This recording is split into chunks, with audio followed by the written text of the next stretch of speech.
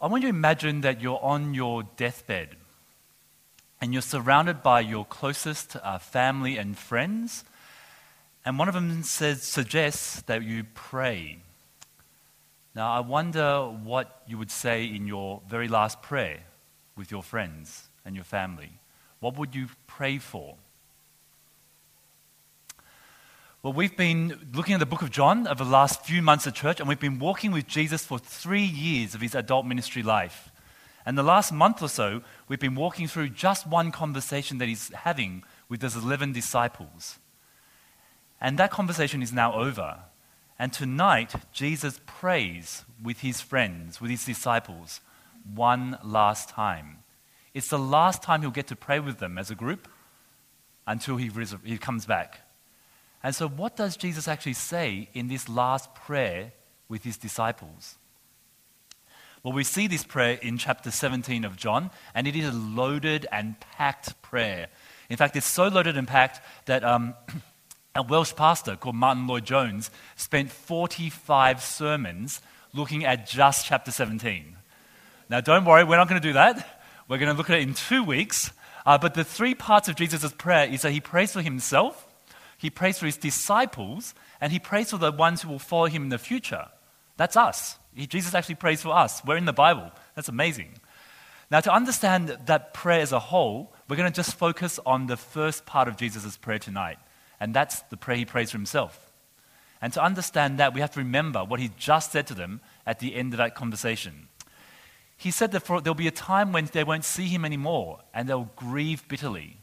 But then in a little while, they will see him again, and they'll rejoice, and their joy will be complete, and that joy will propel them through any hardships in life all the way to the stars, to eternity. And after he says that, he prays. And we'll see 3 things tonight. We'll see that number 1, he actually prays. Number 2, he prays for glory. And number 3, he prays for eternal life. So let's look at these in turn. He prays. In chapter 17, verse 1, and just the first part of it, 17 verse 1a.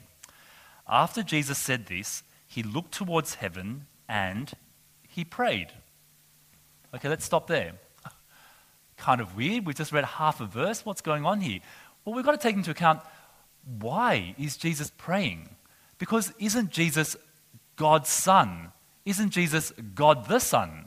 Isn't he already intimate with God? Isn't he already powerful and can make anything happen? Why does Jesus need to pray? Well, for a whole bunch of reasons, but the 2 most relevant for us tonight is relationship and dependence.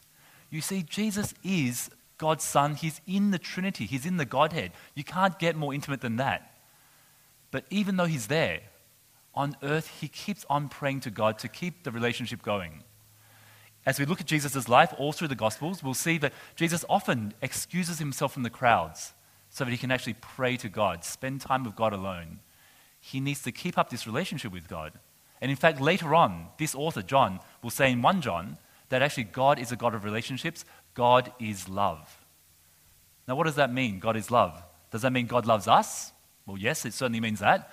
But what about before we were even created? Was God not love back then? Well, no. Even before we were created, God is love. And so who did he love? He loved himself. Each member of a Trinity loved the other members of a Trinity perfectly. He was love in himself already, and when he created us, he extended that love to us. And Jesus now is relating to the Father in love by keeping conversation going with him and praying to him all the time, even though he's intimately inside the Trinity. Now, if Jesus, who's inside the Trinity, needs to keep praying to God the Father, how much more do we need to keep praying so that our relationship grows with God as well? But the other thing is, Jesus shows dependence on God the Father. He's Almighty God. He's God the Son. But yet he still prays to God and he says, God, make my ministries bear fruit. Now you think with that kind of power, he walked on water, he cast out demons, he wouldn't need to do this. But Jesus, although he's equally God, his role is a bit different to the Father's. And one of his roles is to do the work of the Father and to depend on God to make things work, to make things grow. And if the powerful Son of God, God the Son, needs to depend on the Father to grow his ministries, to make his life's work, how much more do we need to commit things to God in prayer? You see, we do a lot of things inside the church and outside church to help people come to know Jesus. Take that one step. It could be our children, our grandchildren, it could be our friends, our colleagues, and even inside the church, we do a lot of things to help our children and grandchildren and friends inside the church, in our small groups, grow in their walk with God. We do all of those things with lots of effort, but nothing will work until God makes it work. And so therefore we need to commit these things to God in prayer. There's a pastor called Francis Schaeffer, and he says what we try and do when we minister to people outside the church and also inside is to change hearts and minds towards God. And that work is a supernatural work. What we are trying to do here is not just difficult, it is impossible. And so therefore we must commit this work to God in prayer and watch him work through us. If Jesus, who is in the Trinity, has to keep up his relationship with God by praying, if Jesus, who's God the Son, needs to depend on God for his ministry to grow, how much more do we need to keep praying to God, to honor God, to watch our ministries grow, to keep up our relationships with God? Well, that's the first thing. The second thing is he prays for two things. He prays for God's glory. And we see this in verse 1b and also in verse 4. So cast your eyes down to the second half of verse 1. He says, Father, the hour has come. Glorify your Son, that your Son may glorify you. Verse 4, I have brought you glory on earth by finishing the work you gave me to do. Jesus says, God, glorify me, glorify the Son. And on first reading of this, I thought, well, is Jesus being a bit arrogant here? I mean, all through his life we've seen him being such a humble guy, and suddenly in his last prayer with his disciples, he actually turns a bit and becomes arrogant. Well, is Jesus becoming arrogant in the last bit of his life? Well, no. See, for arrogance to work, two things have to kick in. First of all, we must be trying to claim some sort of credit which isn't ours. And is Jesus trying to claim credit for something that isn't his? Right? He's the best human being that's ever lived. He is actually God. If anyone deserves glory, it is actually God. It's actually him. So he's not so much being arrogant. He's just saying, God, show the world who I am and let the glory follow. The other thing with arrogance is oftentimes we're arrogant when we sort of take something special about ourselves and use it to lord over other people, right? Let's just say we have some sort of mathematical, scientific way to work out who the best guitar player is in all of St. Andrews. Okay, so we to run it through the computer and it turns out to be you. You're the best guitar player in all of St. Andrews. And so we come up to you and we say, hey, Bob, Jane, not Bob and Jane, no. You're the best guitar player in all of St. Andrews. And you say, oh, no, I can only play a few chords. I'm not that familiar with music. Well, that's not humility. That's false humility, isn't it? That's actually an outright lie, because you actually are a very good guitar player. No, what arrogance is when you take that and say, whoa, now that I am the best guitar player in all of St. Andrews, go and get me a coffee, or go and polish my shoes. You see, that would be arrogance, wouldn't it? So let me encourage you, if you are the best guitar player in all of St. Andrews, and someone says, hey, you're the best guitar player in all of St. Andrews, then just say, yes, I am the best guitar player in all of St. Andrews, and now let me serve you with this greatness, with this gift. And that's what Jesus is doing. He's saying, I am the best, I am the greatest, I am God. Now let me use all that to glorify the Father and also to serve the world. That's what Jesus is doing.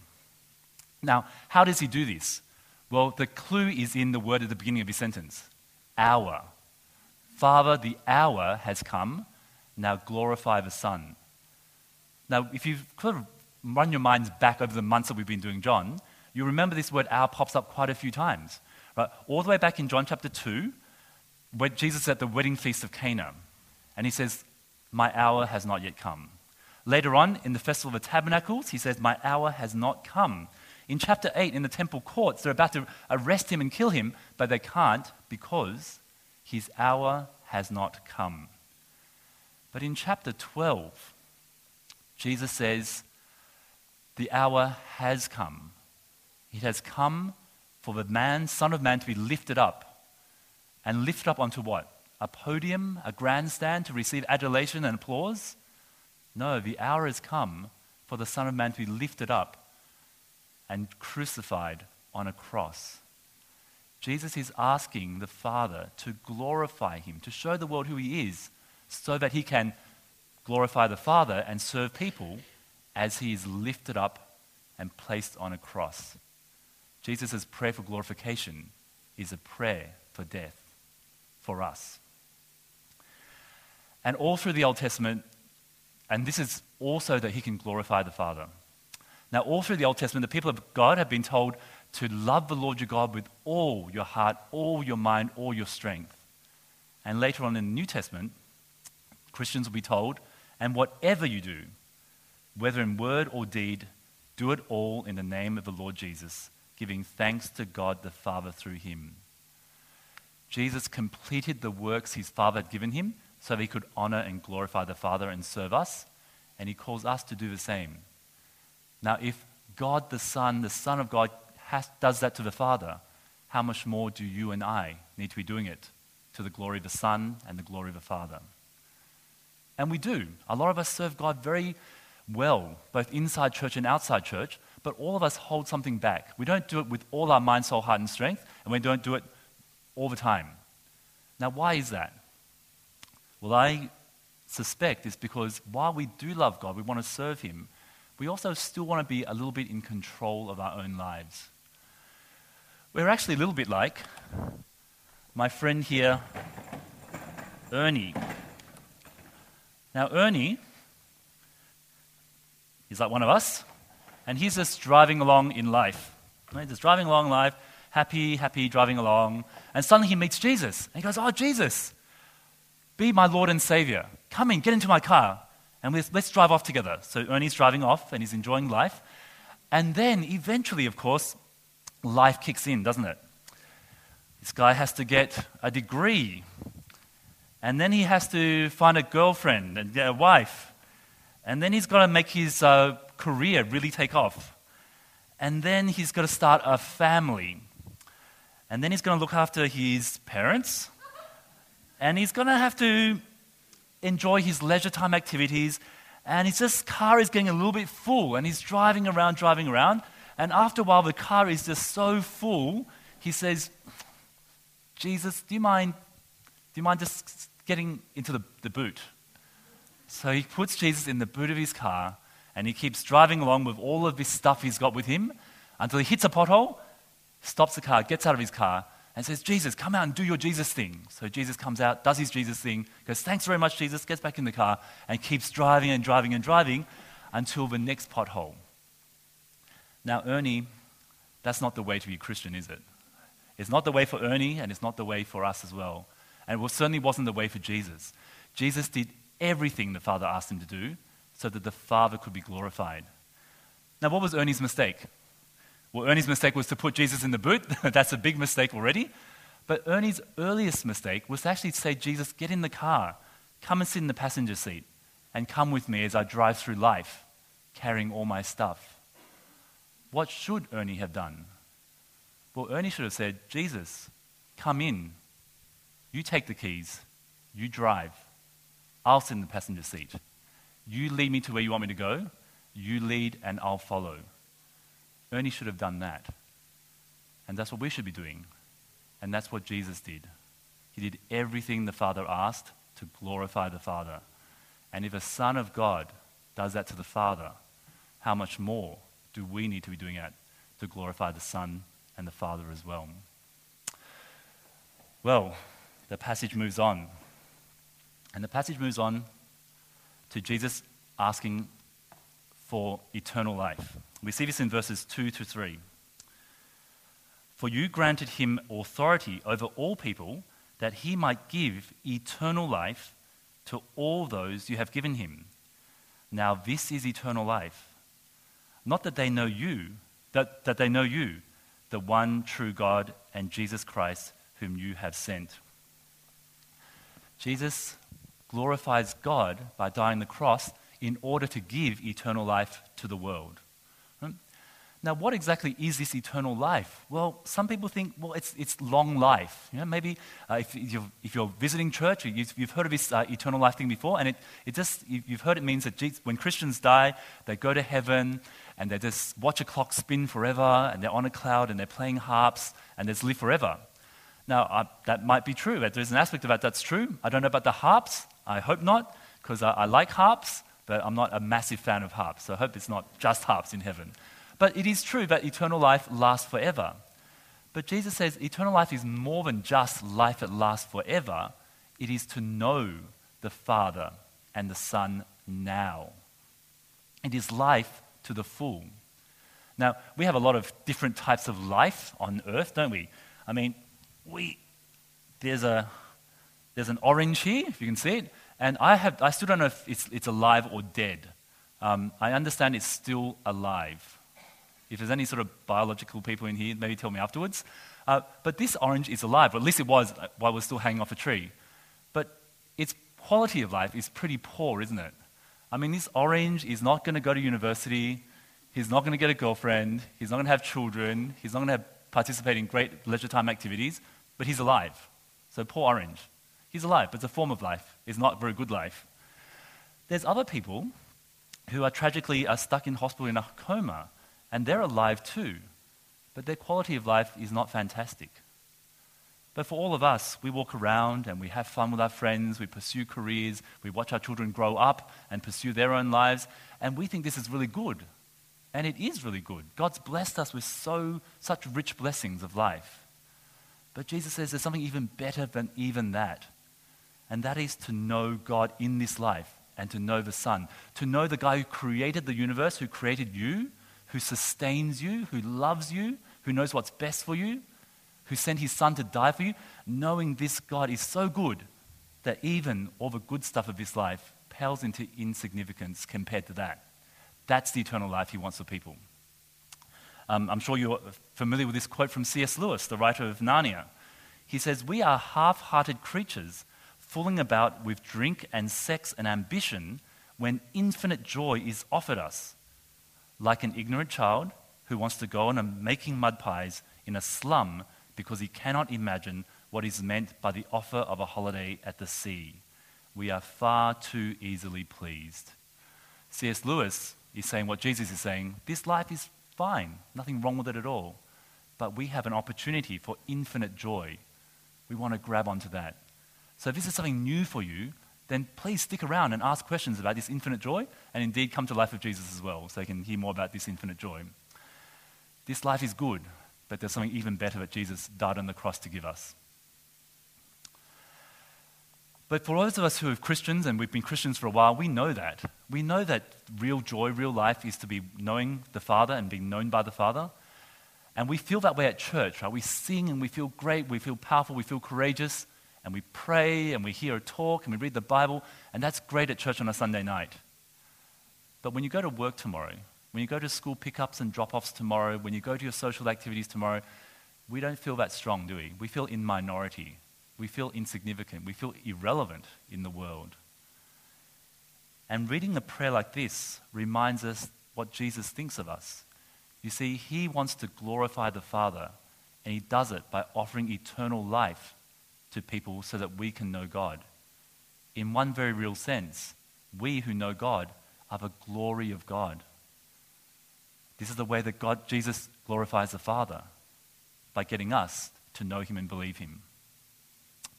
Many hours ago this morning, the sun rose over the international date line. And people who knew God, because Jesus glorified the Father by letting them know God, went to church in the Pacific Islands. Now, to the human eye, it's no big deal.